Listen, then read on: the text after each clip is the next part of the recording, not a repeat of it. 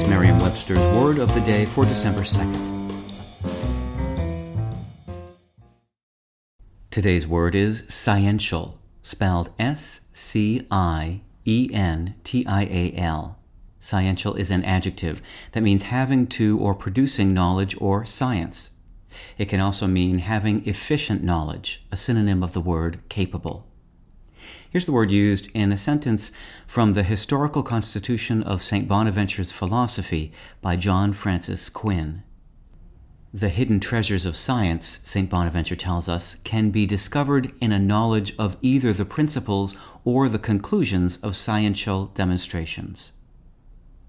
You might expect the word sciential, which derives from the Latin scientia, meaning knowledge, to be used mostly in technical papers and descriptions of scientific experiments. In truth, however, sciential has long been a favorite of playwrights and poets. It appears in the works of Ben Jonson, Coleridge, and Keats, among others.